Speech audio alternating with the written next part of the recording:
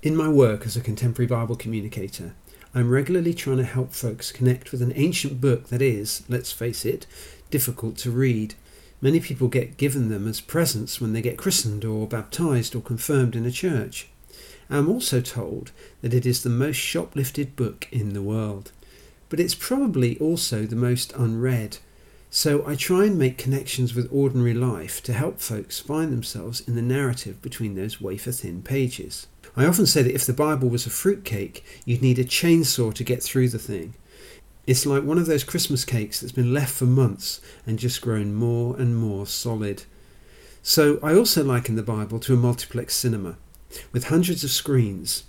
There are all kinds of genres in there: romances, comedies, action-adventures, thrillers, even science fiction epics. And although many may see the Bible as a book of rules, most of what we find in there comes at us through stories and characters.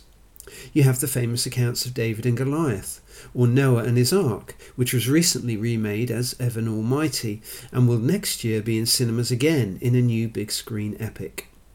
But one of my favourite stories features in the book of Ruth.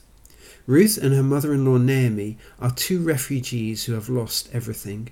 They journey back to Naomi's hometown, poor and heartbroken, to see if there is any hope left for them in life at all. We hear in the news every day of folks in Syria and other countries where war and catastrophe has displaced people. It's a tale that goes on and on. The book of Ecclesiastes, on the other hand, is about a time when people are rich and wealthy and successful, and yet are full of questions as to whether life means anything at all.